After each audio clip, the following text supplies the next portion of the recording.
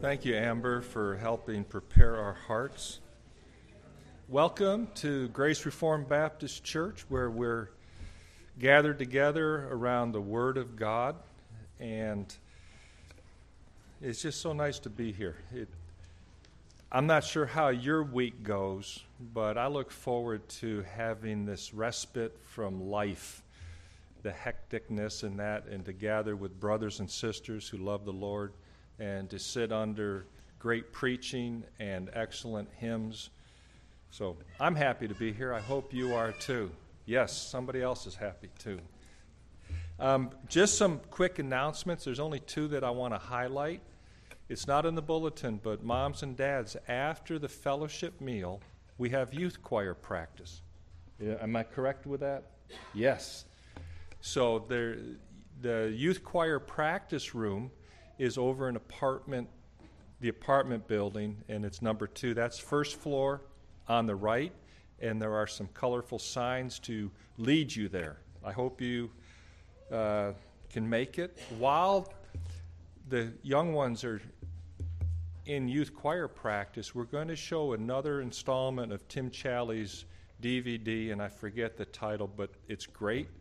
And if you guys in the sound room can pull the CD, if not, we're going to go to Australia with Tim, because all I have is DVD number 2. I don't have number 1 because I think it's in a computer back there.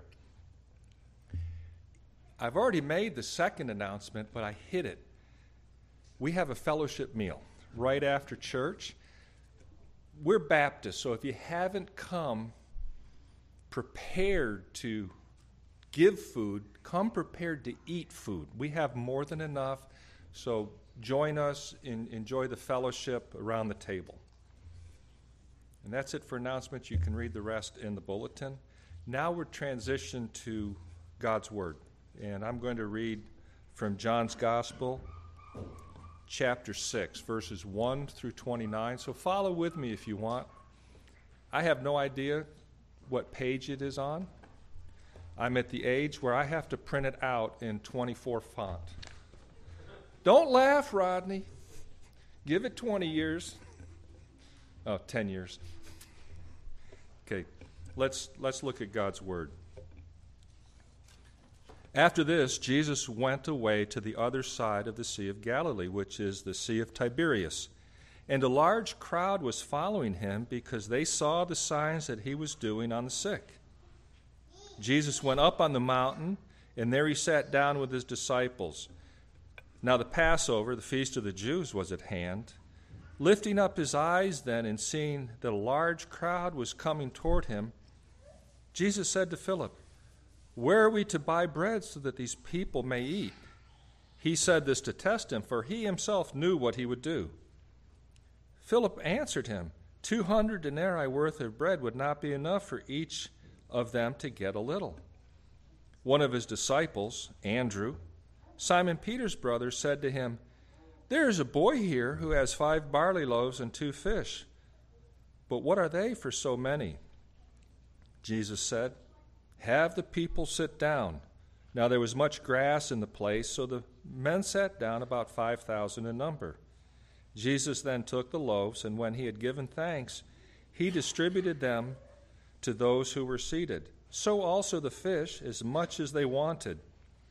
And when they had eaten their fill, he told his disciples, "Gather up the leftover fragments, that nothing may be lost."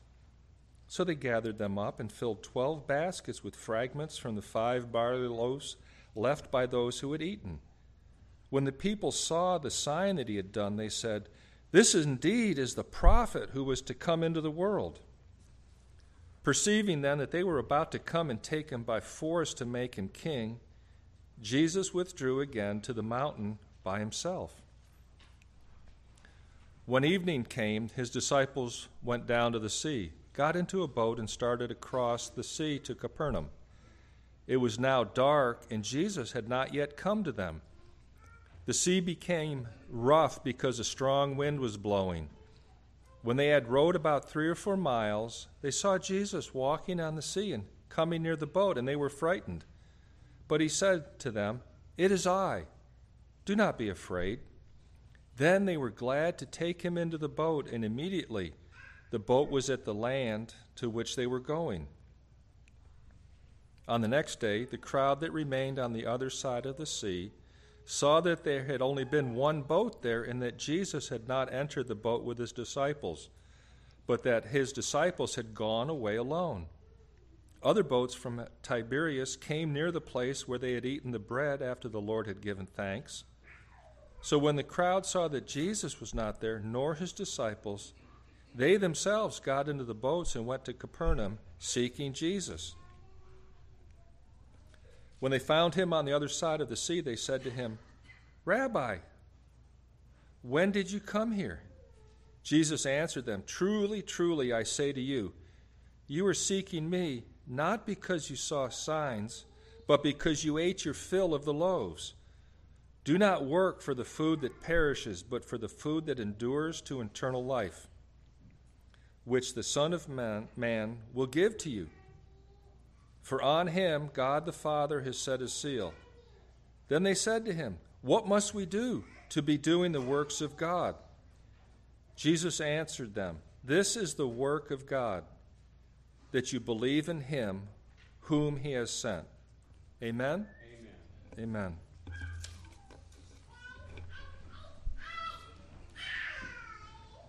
Thanks for that reading from the life of Christ. I want you to take a moment privately where you're at. We're going to worship Christ today. It's given us a good introduction into Jesus Christ, who indeed is the bread of life. Take a moment now privately to prepare your heart to worship Christ, and then I'll pray for us corporately. Let us pray.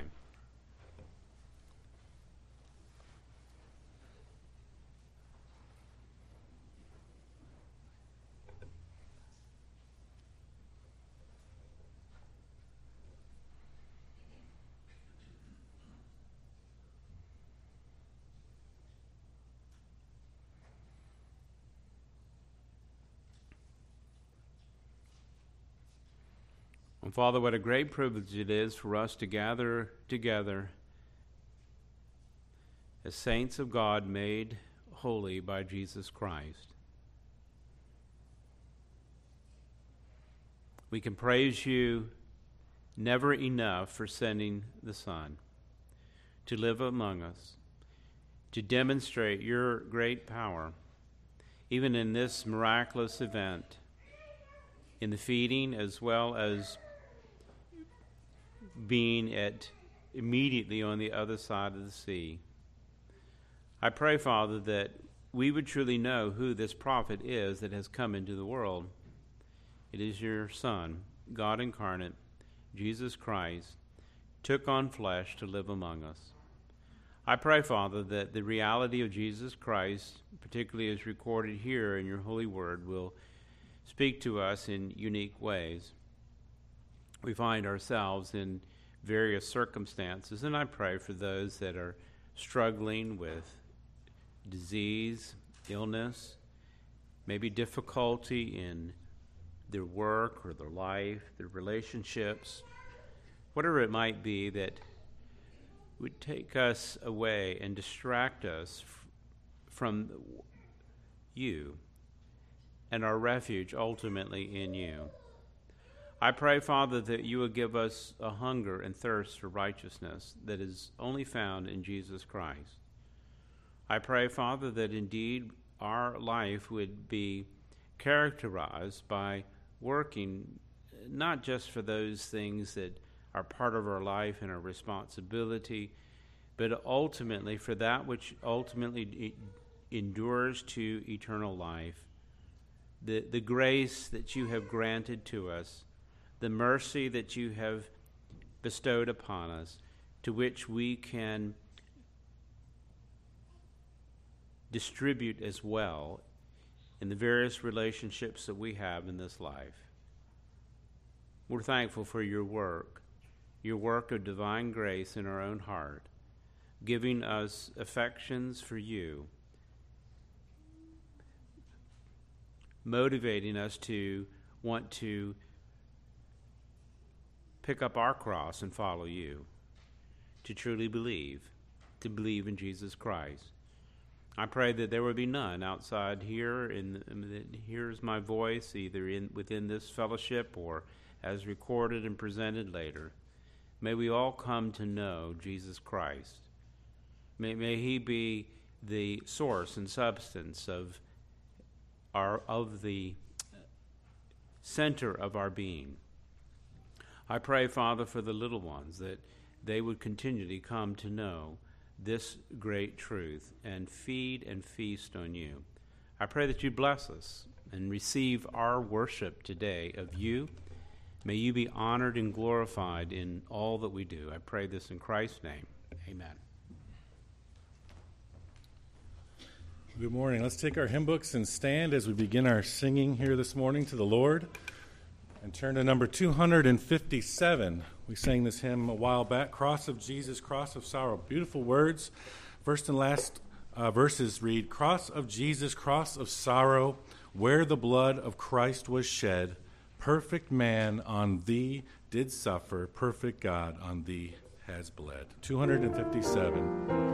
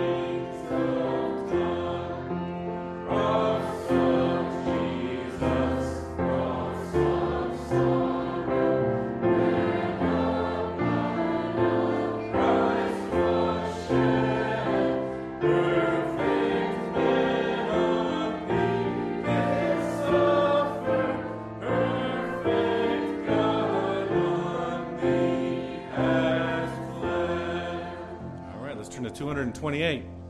Alas, and did my Savior believe? Revelations 1:8. To him who loves us and has set us free from our sins by his blood. 228. That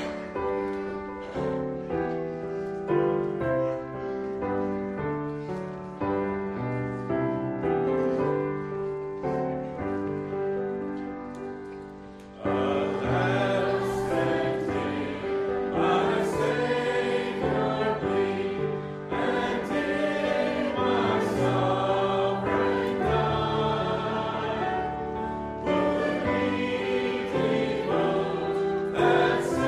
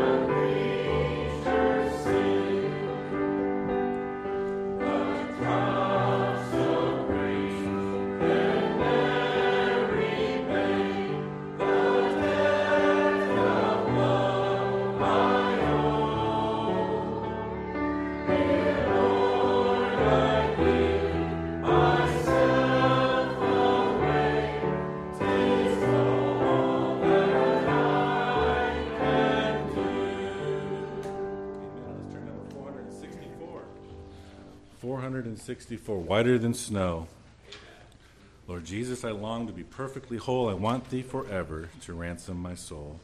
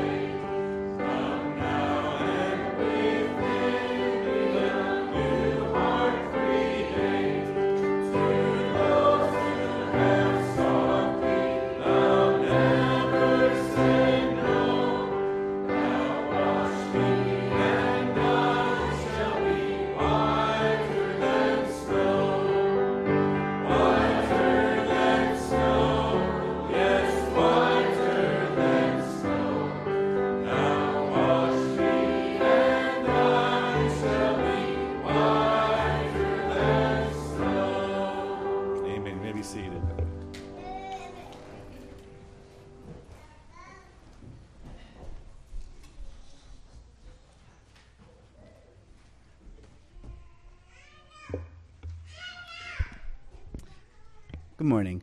The scripture reading will be in page 918 in the Pew Bibles from Acts chapter 10. I might have mentioned before that back when Patty and I were dating, we used to play a Bible game where the computer would choose a random verse somewhere in the Bible, and with that random verse, we'd have to think of a way to share the gospel from that verse as our home base. Now, we didn't want to take things out of context, but it was a good exercise because you should be able to, wherever you're at in the Bible, you're not that far away from Christ because it's a Christ-centric book.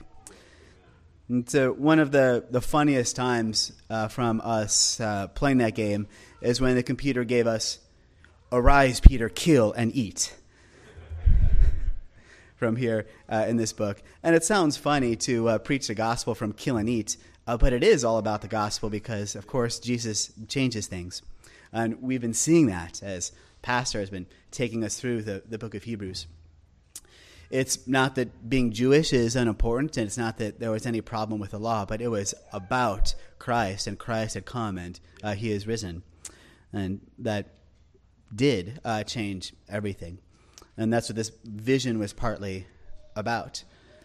And Peter even had trouble remembering this kind of a thing. If you read in Galatians, Paul had to correct him with some of these very kinds of issues.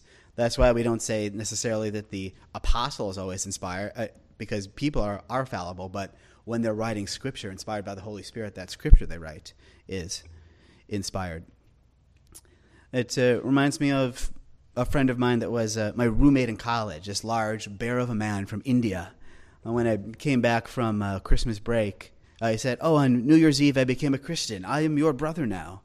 But even after that, he would struggle to want to be able to eat a cheeseburger. It just felt, with growing up in a Hindu society, it just didn't feel right, even though he knew in his mind that he was a Christian. And it could be hard to make those kinds of changes in your brain after living your whole life that way.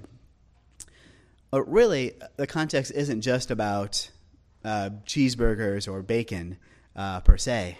This is Peter about to go to the house of Cornelius. That it is okay to go into this man's house, this God-fearing man that's kind of believes as an ally but hasn't been converted. But you are going to go to him and his household with the gospel, and that's okay. It might seem unclean, but go there with the gospel. Reminds me of with Jesus. People would say, "Oh, why does he let these sinners so close to him?" Because he came to seek and save the lost. Reminds me of when Jesus said, "Well, I'm here for the lost sheep of Israel." "Oh, but what about the crumbs?" "Okay, you could have the crumbs, and we'll take that. We're Gentiles. The crumbs of this Jewish Savior are good enough for me." And sometimes people project this concept onto this reformed idea that God has the freedom to save a sinner, like it's some intellectual or emotionless thing. But it could be, but we don't know who the elect are. So it could be wildly exciting and adventurous to share the gospel. We don't know who God is going to save. We just saw this in chapter 9. He saved hard-hearted Saul. Sometimes the people that you would least expect are those who will hear that shepherd's voice when we share the gospel. Sometimes the people who you might think that, I've got my Sunday tie on, I don't even want to be seen with them, but they're the people that are going to hear that call. So Acts chapter 10. ESV title, Peter and Cornelius. At Caesarea, there was a man named Cornelius, a centurion of what was known as the Italian cohort, a devout man who feared God with all his household, gave alms generously to the people, and prayed continually to God. About the 9th hour of the day, he saw clearly in a vision an angel of God come in and say to him, "Cornelius." And he stared at him in terror and said, "What is it, Lord?" And he said to him, "Your prayers and your alms have ascended as a memorial before God. And now send men to Joppa and bring one Simon who is called Peter. He is lodging with one Simon, a tanner, whose house is by the sea." When the angel who spoke to him had departed, he called 2 of his servants and a devout soldier from among those who attended him, and having related everything to them, he sent them to Joppa. The next day, as they were on their journey and approaching the city, Peter went up on the housetop about the 6th hour to pray. And he became hungry and wanted something to eat. But while they were preparing it, he fell into a trance and saw the heavens opened and something like a great sheet descending, being let down by its 4 corners upon the earth.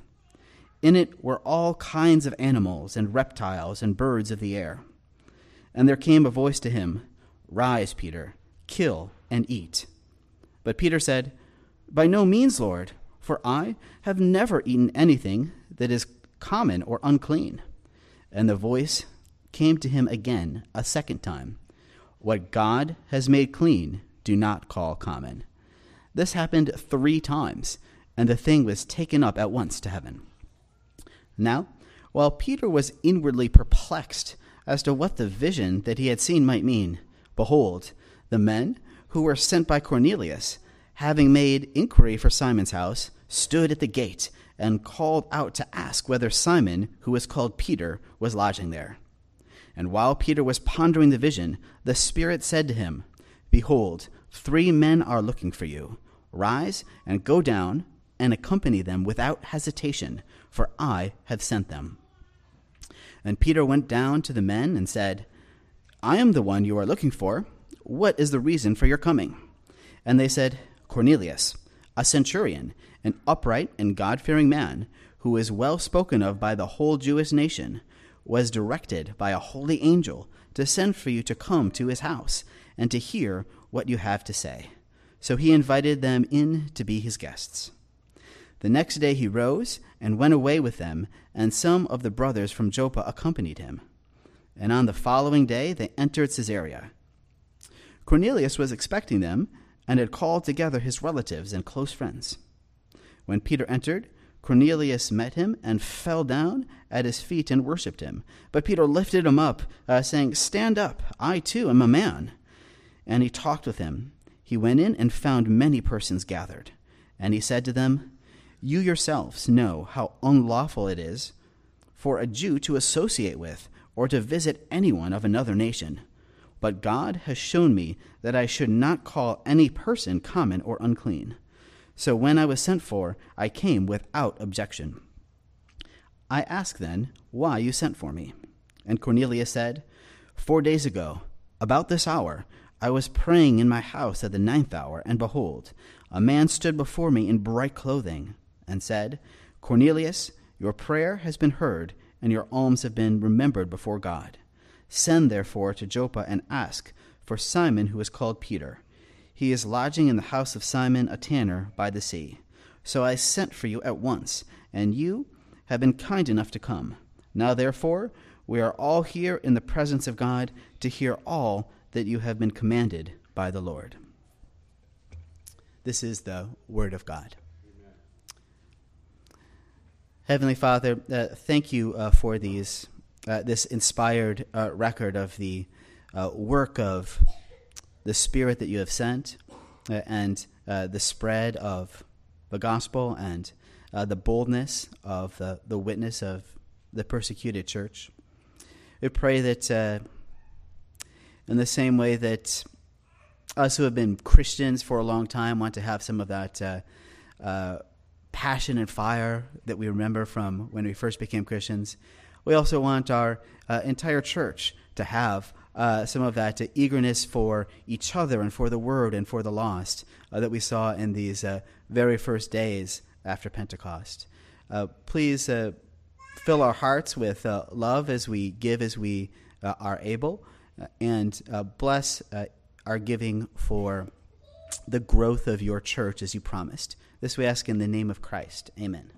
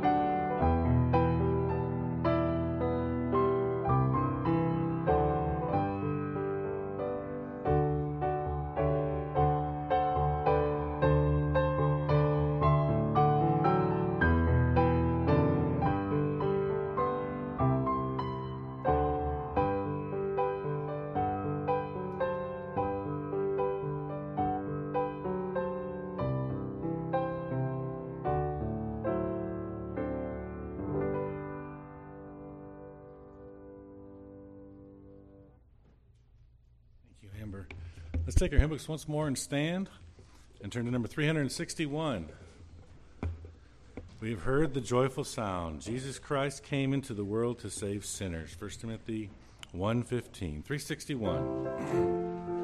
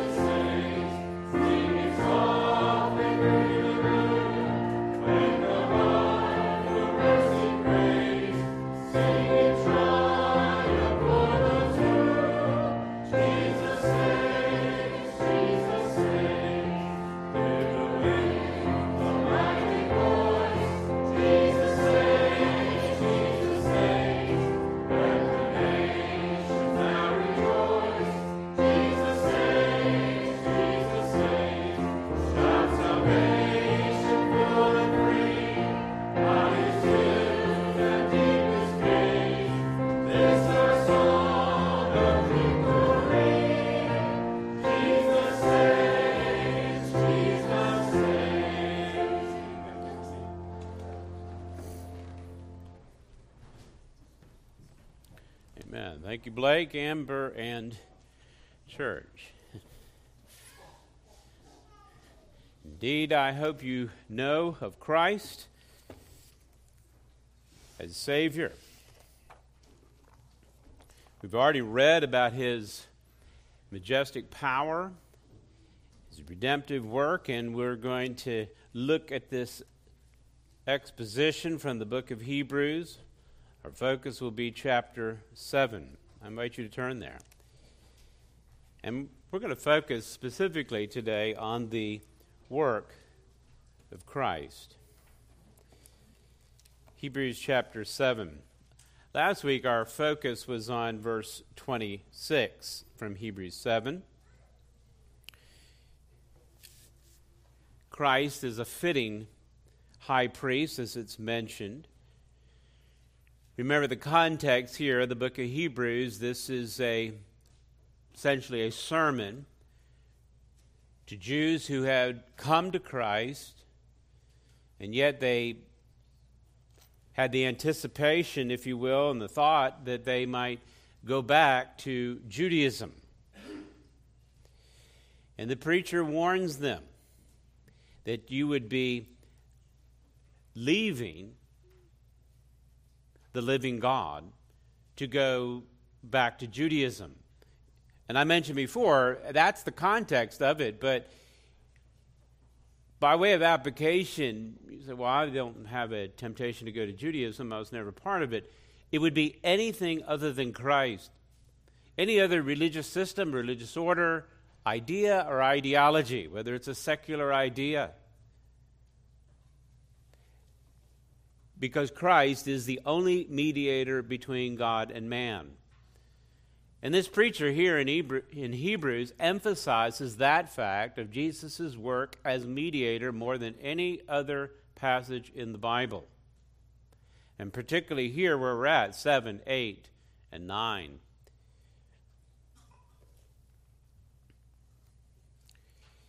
We left off at verse 26 last week, and I just want to reiterate that again. If you'll look here in describing Jesus as our high priest, it says he's holy, innocent, unstained and separated from sinners and exalted above the heavens.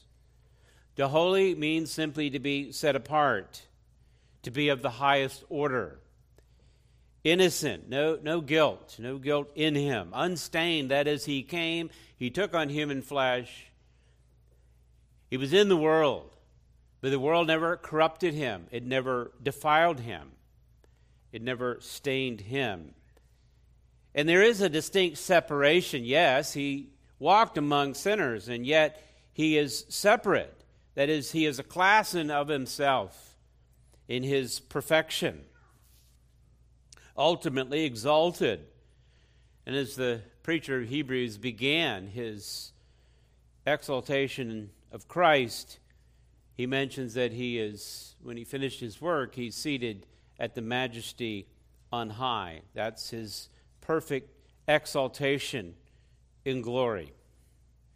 All of these aspects, holy, innocent, unstained, separate from sinners, exalted, these are perfectly demonstrated by Jesus Christ because he is indeed God incarnate. They are expressions of his divine nature. But beloved, remember, these are distinctions to which we are called as well as we follow Christ, as we take on the name Christian. It means to follow Christ, and those are some characteristics by which, through his work, we will ultimately be conformed to. Not perfection in this life, but this is certainly the direction that will ultimately be realized. Holy, this is why we call the people of God saints. Innocent, in that Christ took on our guilt, he atoned for our sin. There is no condemnation to those that are in Christ Jesus. If you're outside of Christ Jesus, you have much condemnation. And you have guilt that needs to be dealt with. You are corrupted by all that is in this world. And Christ has overcome the world. Ultimately, there will be a great separation from those that are in absolute rebellion against God and those that are submitting to him as Lord. Glorification is the final state of those that are in Christ. We don't deserve any of this, but it is a beautiful state to which we will all achieve, not through our merit, but through Christ and his work alone. You don't have to turn there. I can read it for you since you're in Hebrews, but a passage as you might be familiar with, it follows Romans 8:28, which we know very well, many of us, that God works for good, those things, whatever might occur in life, for those that love God and who are indeed called to his purpose. And what is his purpose? Verse 29 in Romans 8, for those whom he foreknew, he also predestined. That is, he determined ahead of time. What did God determine ahead of time? He determined for those that are in Christ, who love God, who have been made a Christian, he has predestined for them to be conformed to the image of his Son. What does the image of his Son look like? Well, these are some of the things that are enumerated here in Hebrews. Holy, innocent, unstained, separated, and exalted. All of this is God's doing so that Christ then would be the firstborn, that is, the preeminent one among many brothers. He has brought us, indeed, adopted us into the family and called us children of God, and hence the thought of brothers. And here's the chain, often called the golden chain of redemption, because it is an unbreakable bond from the very beginning to the end. Verse 30 of Romans 8, and those whom he predestined, those who he had determined ahead of time, what did he do? He called them. And when they hear his voice, they will answer. He says, my sheep hear my voice. They know me, and I know them, and they will follow me. What does it look like to be following Christ? Holy, innocent, unstained, separated, and exalted. They will follow me. Those he called, he then also justified. That is, he declared absolutely righteous, no guilt, no condemnation. And those that he justified, declared righteous, he also glorified. All of it is Christ's work. That's the final state. That's the ultimate state of the Christian. Now, I don't care what state you might be in. There's great rejoicing in Christ. And I hope that's a comfort for you. This week, we're going to move on and close out this chapter by focusing on verse 27 and verse 28. Because really, the author here of Hebrews kind of gives an introduction of really the next three chapters in which he's going to expand this very thought in a further way. And I invite you to read the next three chapters, 8, 9, and 10. All of this talks about Christ's work in an expansive way. This kind of functions here, verse 27 and 28 of our text, as an introduction to the concept on your own. There is only one who can accomplish it. It is Jesus Christ, and I pray that you know him. And he would also mention, as I would unfold and unpack this, that this would be superior than anything else because everything else is inferior and it would fail to meet that very objective. There are many mediators who preceded Jesus, and that's the point, not to diminish them. Some were called by God to do that, but their whole point and purpose was not to actually do the mediation, but to point to the one who would. And Christ has come. So where would you go other than to him? There would be people who come forward with their own revelation and their own idea and the concept that they would then be the mediator between God and man. They will be insufficient. They will not be superior, they'll be inferior, and they will fail to accomplish it. There is only one who has, only one who will ever, and that is Jesus Christ, a priest forever. That's how this text begins. So let's read it, and it's just in our immediate context. Go to verse 17 of Hebrews 7. Hebrews 7, verse 17. Speaking of Jesus Christ, it is witnessed of him, then you are a priest forever. That's my point. See the word priest? Here, mediator, forever. After the order of Melchizedek, as we have unpacked in previous sermons. For on the one hand, a former commandment is then, note the word, set aside because of its weakness and uselessness. For the law made nothing perfect. But on the other hand, a better hope is introduced through which we draw near to God. And it was not without an oath. For those who formerly became priests were made such without an oath. But this one was made a priest with an oath by the one who said to him, the Lord has sworn and will not change his mind. You are a priest forever. This makes Jesus the guarantor of a better covenant. Former priests were many in number because they were prevented by death from continuing in office. But he holds his priesthood permanently because he continues forever. And consequently, he is able to save to the uttermost those who draw near to God through him, since he always lives to make intercession for them. For indeed it was fitting that we should have such a high priest, holy, innocent, unstained, separate from sinners, and exalted above the heavens. He has no need, like those high priests, to offer sacrifices daily, first for his own sins and then for those of the people. Since he did this once for all when he offered up himself. For the law appoints men in their weakness as high priests. But the word of the oath, which came later than the law, appoints a Son who has been made perfect forever. Let us pray. Father, I pray our thoughts and minds would be drawn to this one, Jesus Christ, a perfect mediator. May we, through the very work of Christ, be drawn near to you. May characteristics of our life be exemplified, even in this life, though not perfectly, but in a way in which reflects your work in us. Make us holy, innocent, unstained, separated, and exalt us not in ourselves, but in Christ. I pray this in Christ's name. Amen. As I mentioned, this setup here in verse 26 is quite a high standard.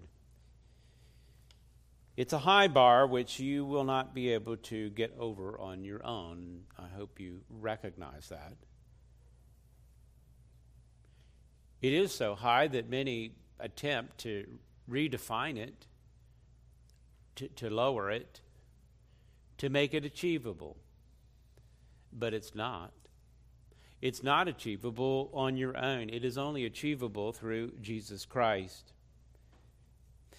It is only through Jesus Christ, if you'll notice, who sacrifices in his work, verse 27.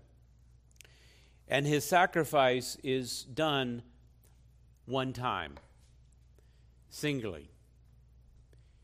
It's his death on the cross when he offers up himself, verse 27.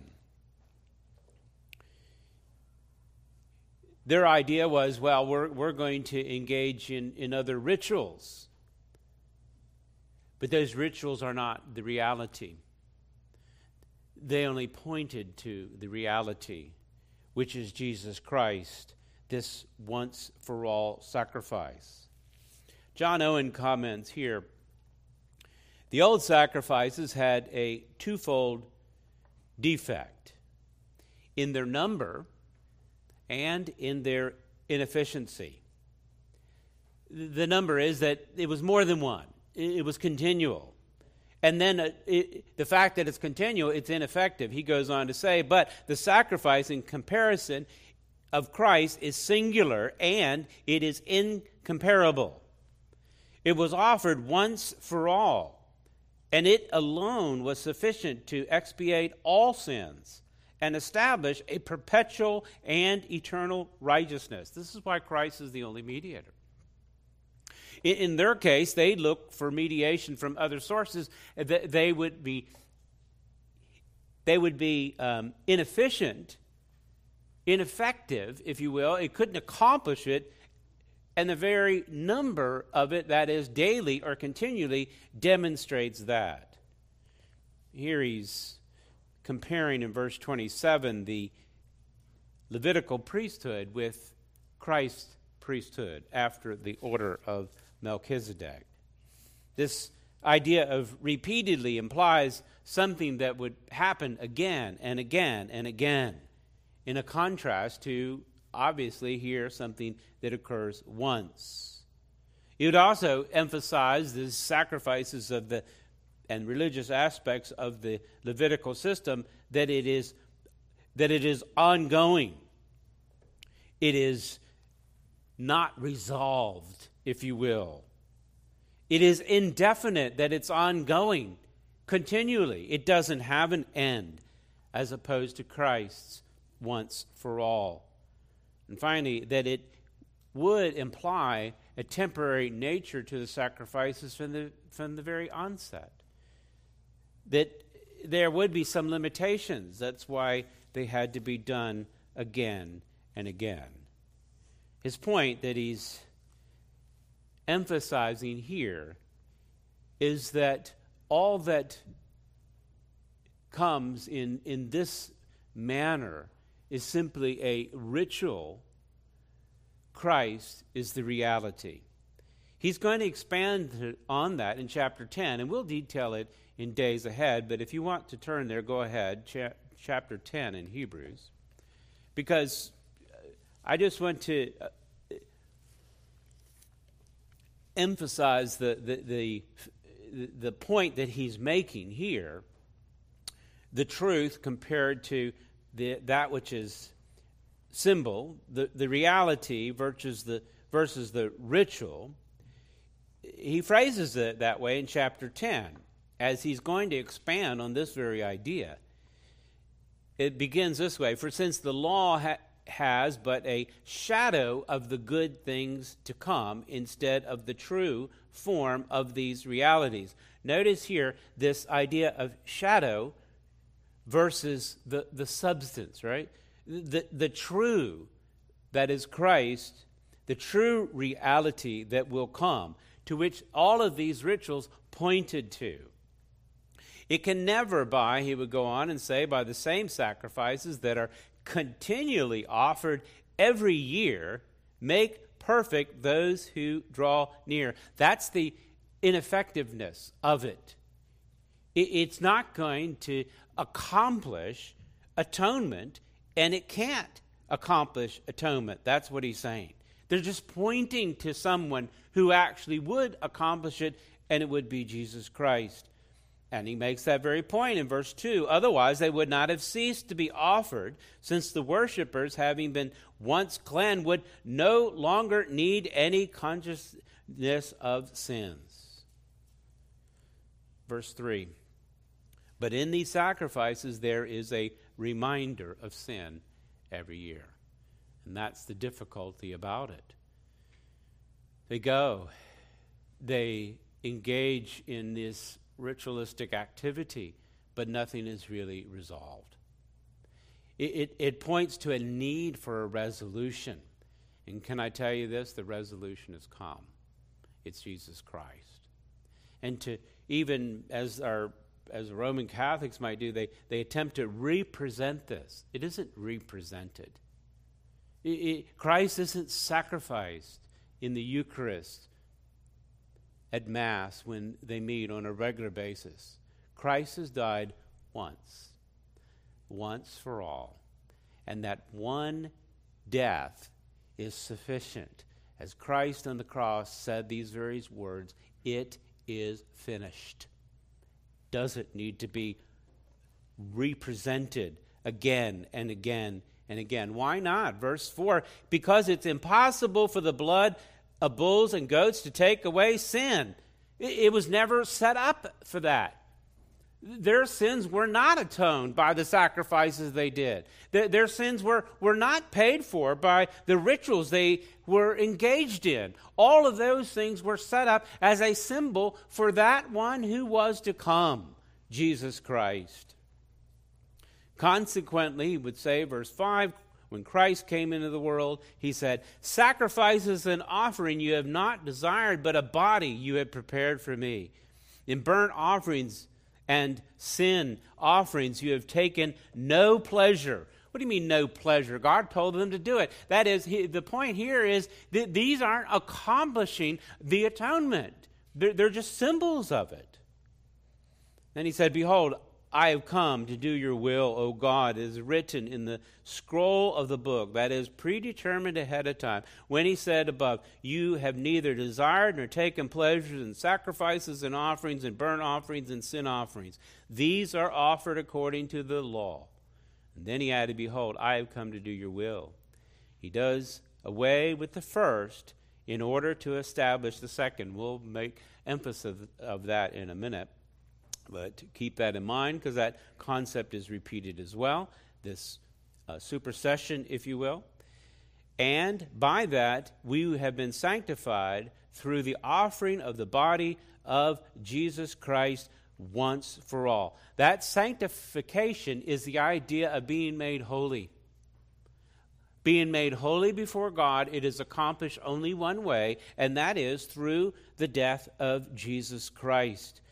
This one who takes away the sin of the world. And he does this one time, once for all.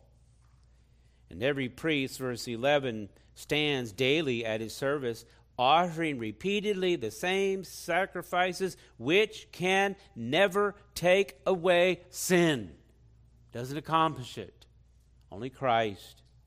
But when Christ had offered for all time a single sacrifice, then he sat down at the right hand of God. See, this is pointing all the way back to the very beginning in chapter 1 when he says, when he had made atonement for our sin, he did what? He sat down at the majesty on high.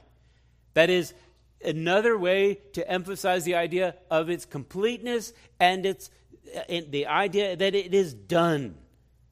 It is accomplished. Waiting from that time until his enemies should be made a footstool for his feet. Christ is king. He is king right now.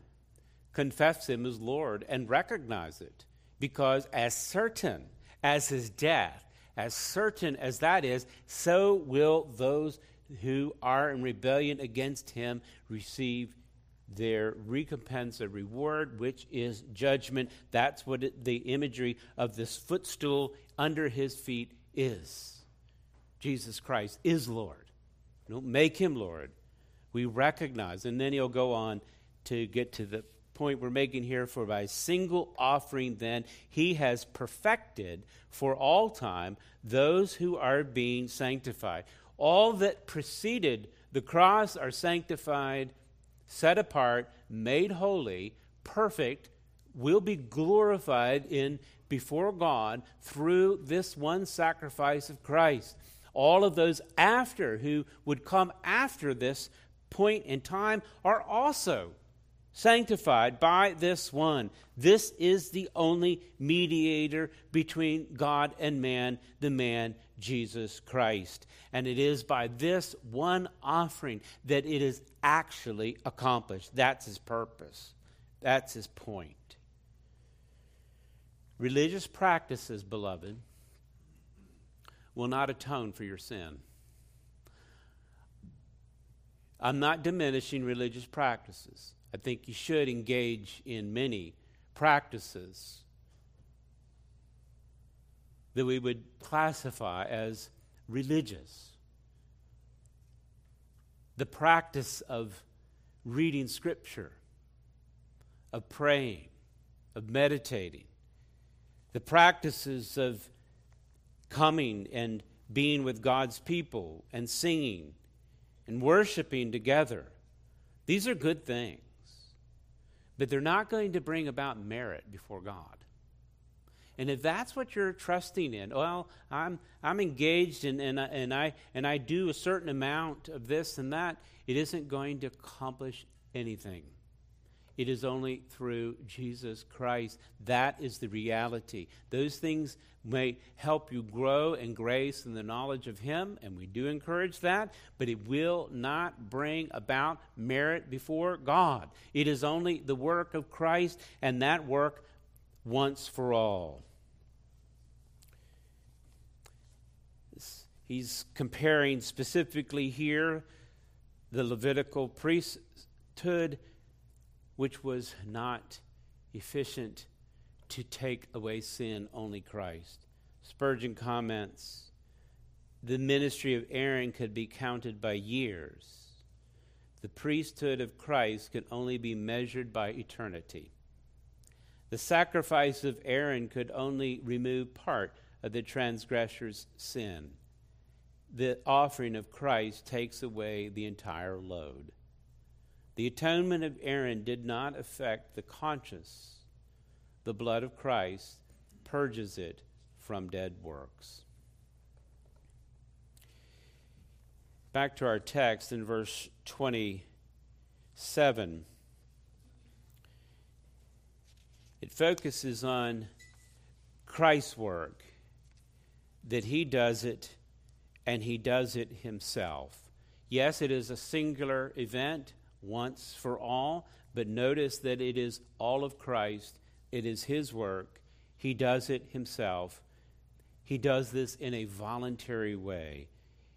You see the phrase there, he did this, in verse 27. He did this. This speaks to the voluntary aspect of Christ who laid down his life. We read earlier in the gospel reading, if you remember, in John chapter 6, Jesus was not ready to lay down his life at that time. And John speaks much of Jesus saying, "My hour has not yet come." What hour? His hour to die. They wanted to make him king. Why not? Because he could feed thousands of people just by speaking, and it's done. So they wanted him to be king based on the fact that they were really interested in food. They weren't interested so much in the bread of life, but in the symbols of it. Jesus Christ lays down his life, and he does this in a voluntary way. I'll read this for you from John chapter 10, a passage that you should be familiar with, where Jesus says in verse 14, "I'm the good shepherd. I know my own, and my own know me. Just as the Father knows me, and I know the Father, I lay down my life for the sheep." It is Christ's work. He does this. And I stuck this in here because this is a passage that almost makes me weep every time I see it, because in context you would think he came for his own, that is, those within Judaism. But Jesus will say clearly in John chapter 10, "And I have other sheep that are not of this fold." That's you and me. He says, I must bring them in also. Do you know why you love Christ? He did it. It's his work. I know from your perspective what you do and so forth, you respond, you believe, but that's a response to Christ's work. He is the one that is glorified in the accomplishment of the atonement for the sinner. He says, "I will bring them in. I must bring them in. And they will listen to my voice." It isn't a lot of people throw this out there like, well, it's all on you whether you hear or not. The reason you hear is because of Christ. It's his work. He did this. I have nothing to boast about. It is by grace you're saved, through faith. It is the gift of God, all of it, including the faith. I would describe faith. Faith is true belief. It's really yours. That's what you must do. You must repent. But why do you do it? It is because of the mediatorial work of Christ. Do you know him? It is the only one who would accomplish this. And this is accomplished by some ritual. It is accomplished by the reality of Jesus Christ who does this. He's going to bring them in, it says in John chapter 10. They will listen to my voice. He will accomplish what he desires. And there's going to be one flock and one shepherd. That's Jesus Christ. For this reason, the Father loves me, because I laid down my life that I may take it up again. No one takes it from me, but I lay it down of my own accord. I have the authority to lay it down, and I have the authority to take it up again. This charge I have received from my Father. The point is, he's talking about the very decree of God from the very beginning. This was always his plan and purpose. Evil men did exactly what they wanted to do. They crucified the Lord of glory, but he superintended all of it to accomplish his purposes. And beloved, you may not fully understand how that works. It's real simple. Christ laid down his life. This is what he has said. Ultimately, he has done this, and he has offered up himself. So he did it, verse 27, and he did what? He offers up himself. Here, if you want to turn to 1 Peter chapter 2, and then I'll jump back to 1 Peter 1, or otherwise just listen for the sake of time. In verse 27 of Hebrews 7, it says he did this. What did he do? He offered up himself. That is the greatest gift you could ever have. The greatest gift God could ever give you is not a new house, not a new car, not a bunch of food. It's Christ. And that's what you need. That's what was portrayed in John chapter 6. Man will not live by bread alone, but by every word that proceeds out of the very mouth of God. That's what you need. Ultimately, you need Christ. And this is what God gives. He gives himself, Christ. Peter reminds us in 1 Peter 2:24, he himself bore our sins in his body on the tree. And what was the purpose? That we might die to sin and live to righteousness. By his wounds you have been healed. He doesn't just rescue you. It's an entire reclamation process so that your life would be oriented in a totally different direction. What direction would that be? I don't know. Let's try holy. Let's try righteous. Let's try innocent. Let's try unstained. An ultimately glorified state before him in perfection. This is all Christ's work. It is Christ that accomplished it back. If you're in 1 Peter, you can drop back to the first chapter in verse 18, speaking about our salvation, that you were ransomed from the futile ways inherited from your forefathers.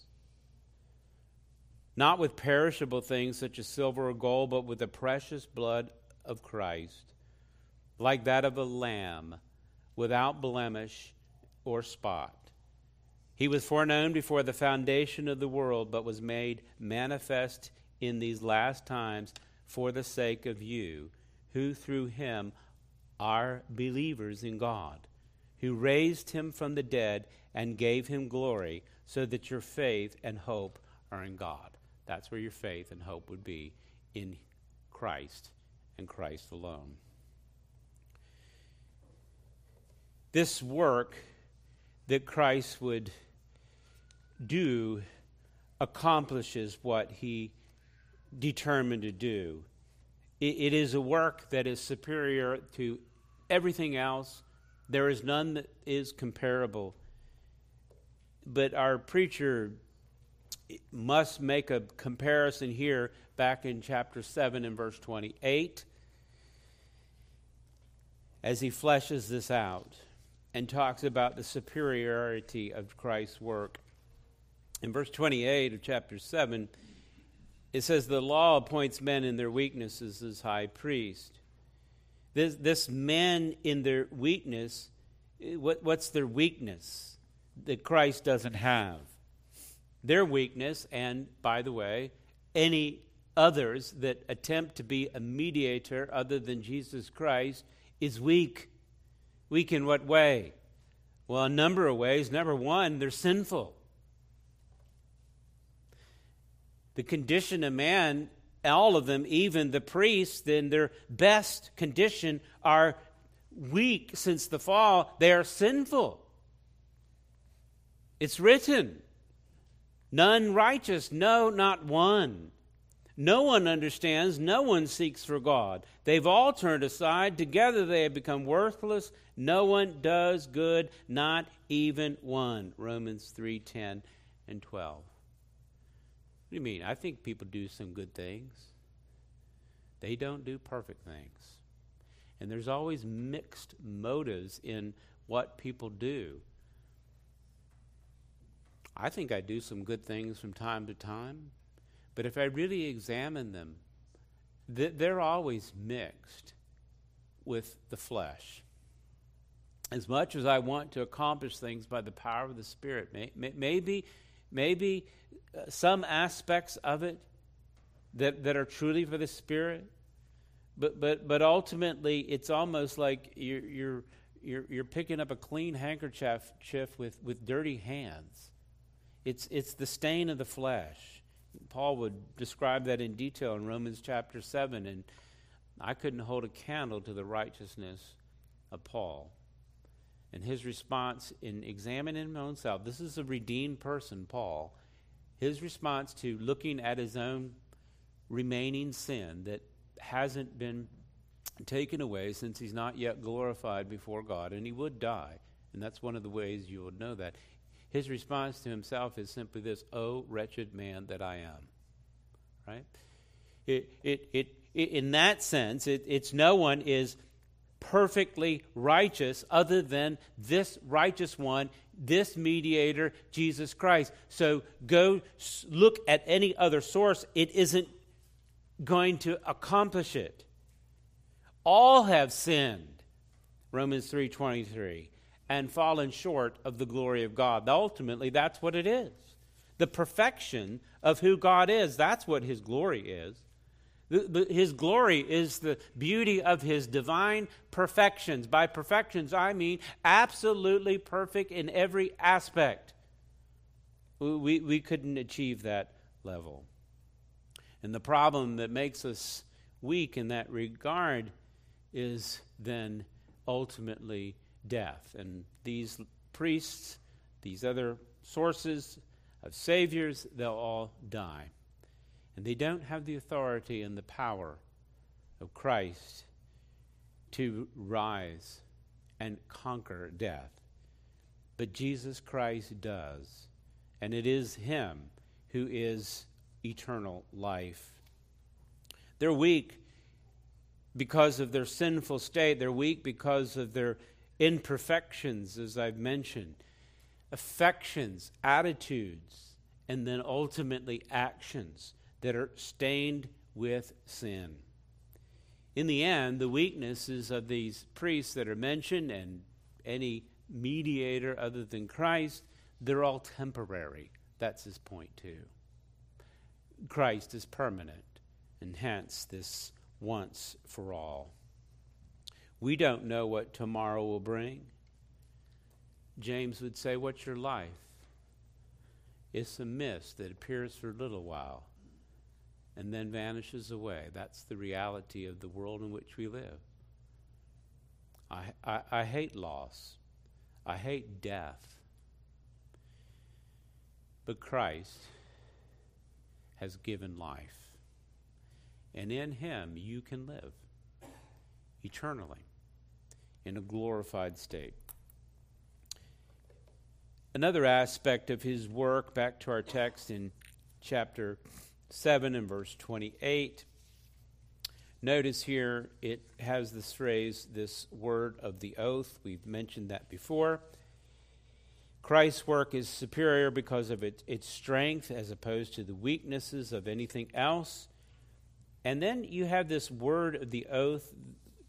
In verse 28, it says it came later than the law. And that might be difficult in that phraseology, but we've looked at this idea of the oath as well. It says it comes later than the law. This oath is primarily this testimony and this expression about Jesus Christ, our mediator, taken from Psalm 110 and verse 4, as we would mark it. The Lord has sworn and will not change his mind. That's God's oath. God, who cannot change his mind, God who cannot lie, has also made an oath, and he has sworn it.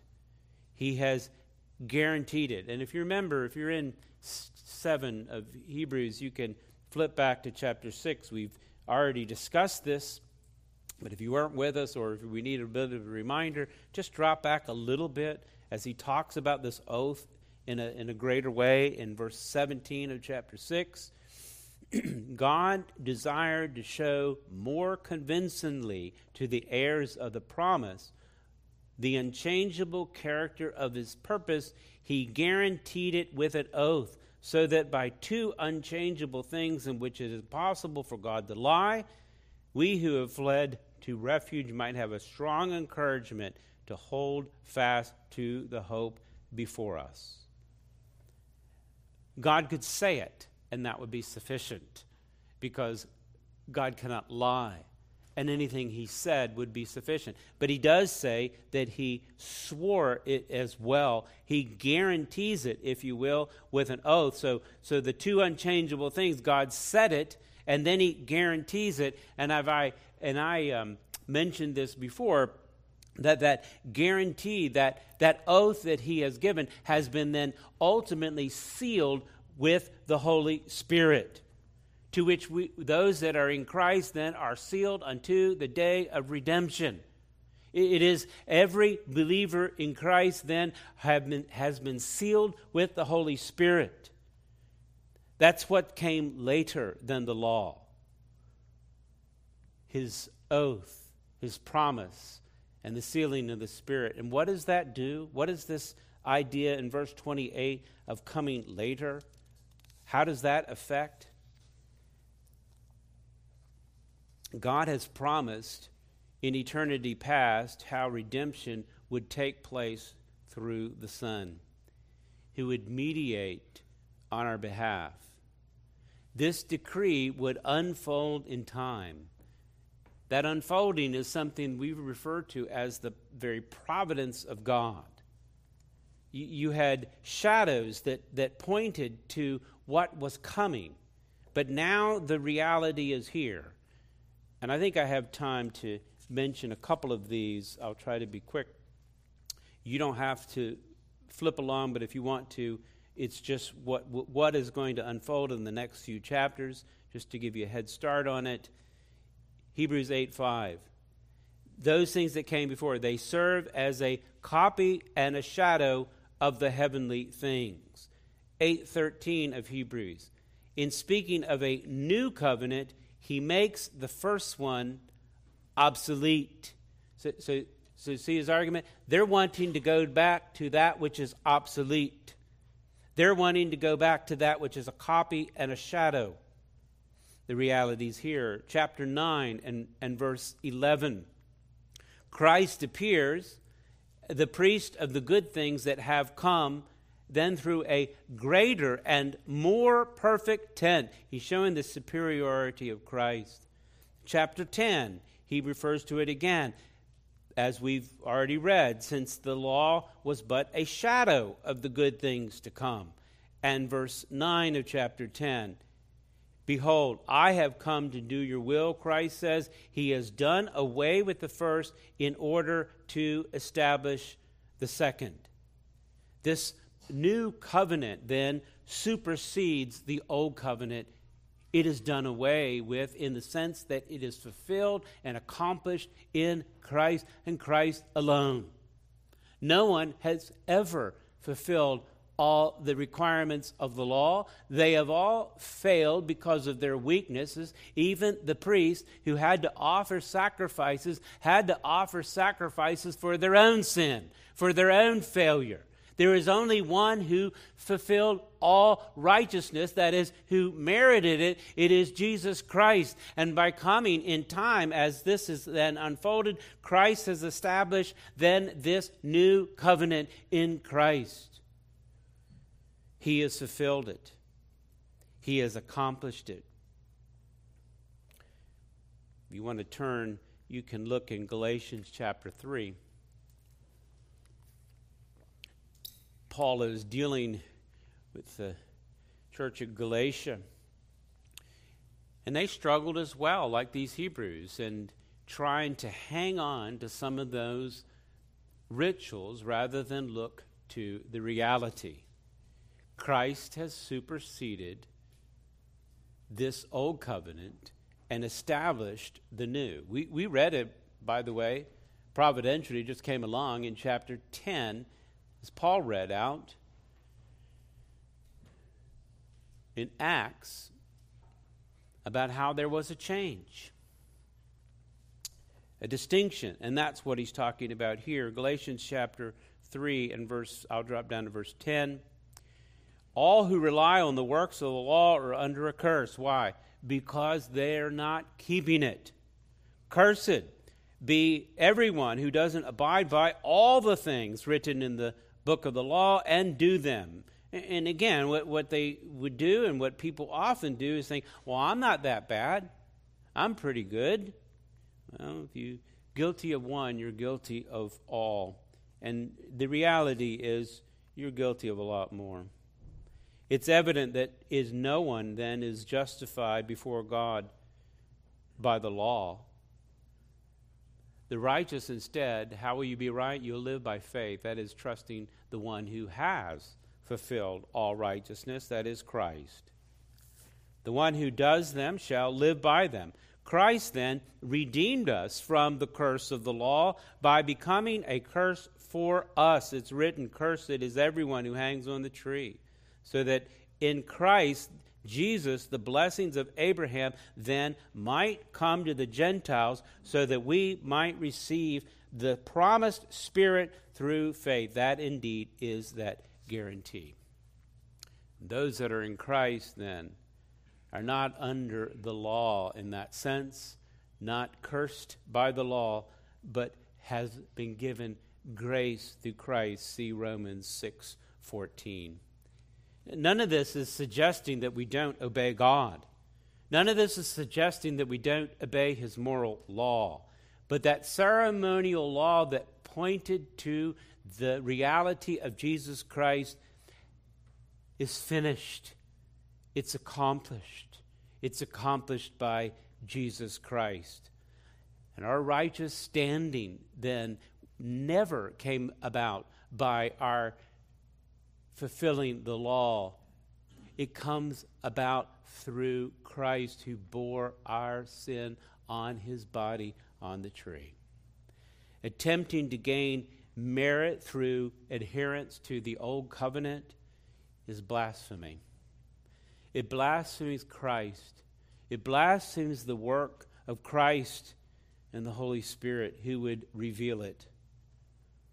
Our obedience then to God's moral law is brought about by faith and is an expression of the filling, that is the control of the Holy Spirit in the life of the believer, and the fruit of the Spirit, that is an expression of the Holy Spirit working in the life of the believer. It is not of the flesh.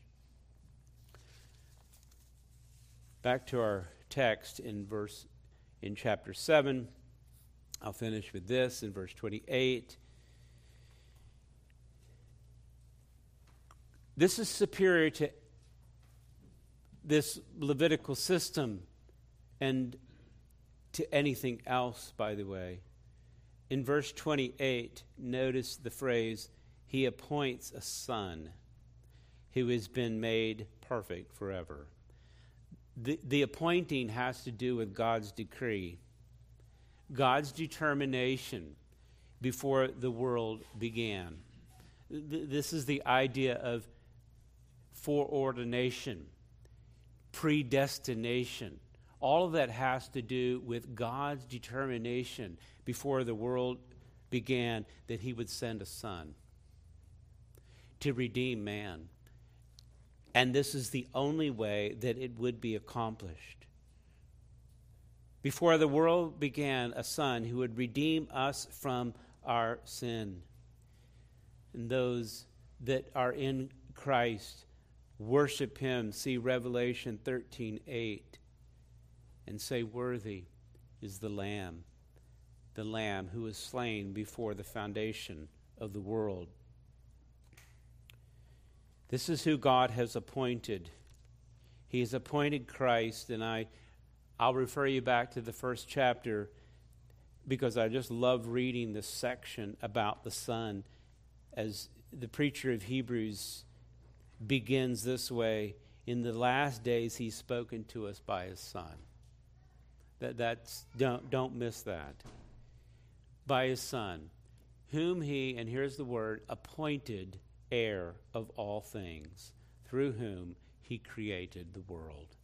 Who is this Son? He is the radiance of the glory of God, the exact imprint of his nature, and he upholds the universe by the word of his power.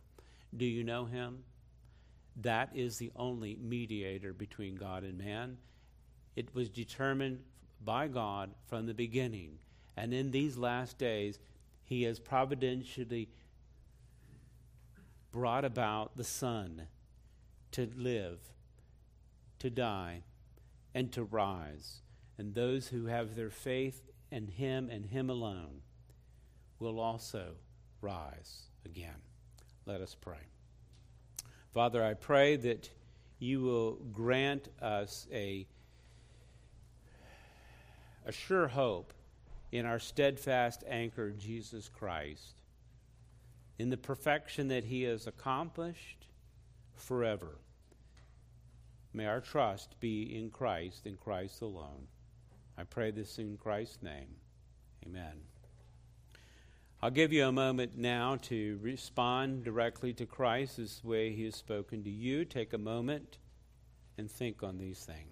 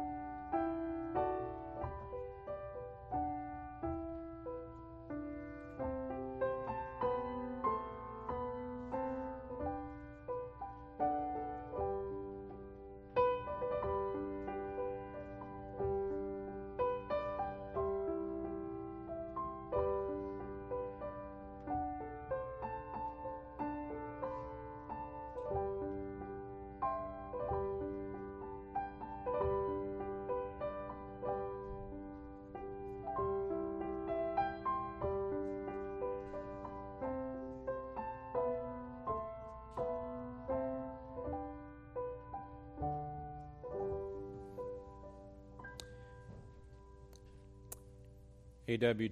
Tozer on this passage remarked, "The sacrifice of Christ was final and perfect. It settled for all time the sin question. And it established an everlasting righteousness that satisfies the demands of a holy God. There is no need for any further sacrifice or offering. Jesus Christ has fulfilled all righteousness on our behalf." And I would say, amen. You are a priest forever after the order of Melchizedek.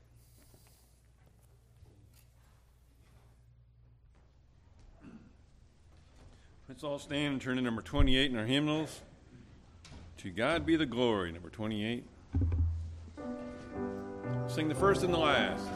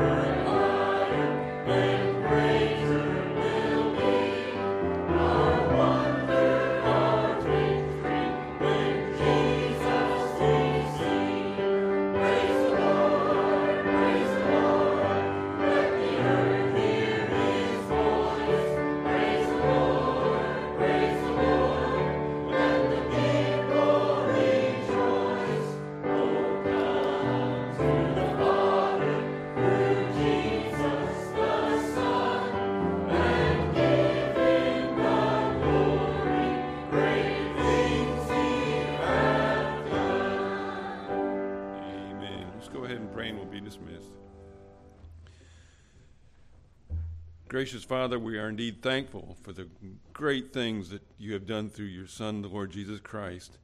And thanks be to God who gives us victory through him. Therefore, my beloved brothers, be steadfast, immovable, always abounding in the work of the Lord, knowing that that in the Lord your labor is not in vain. Father, we also pray now as we are about to depart to the fellowship hall and to partake of the food that has been provided, that you would bless those who prepared it and bless it to our bodies and strengthen us with it now. If we ask it in Jesus' name, amen.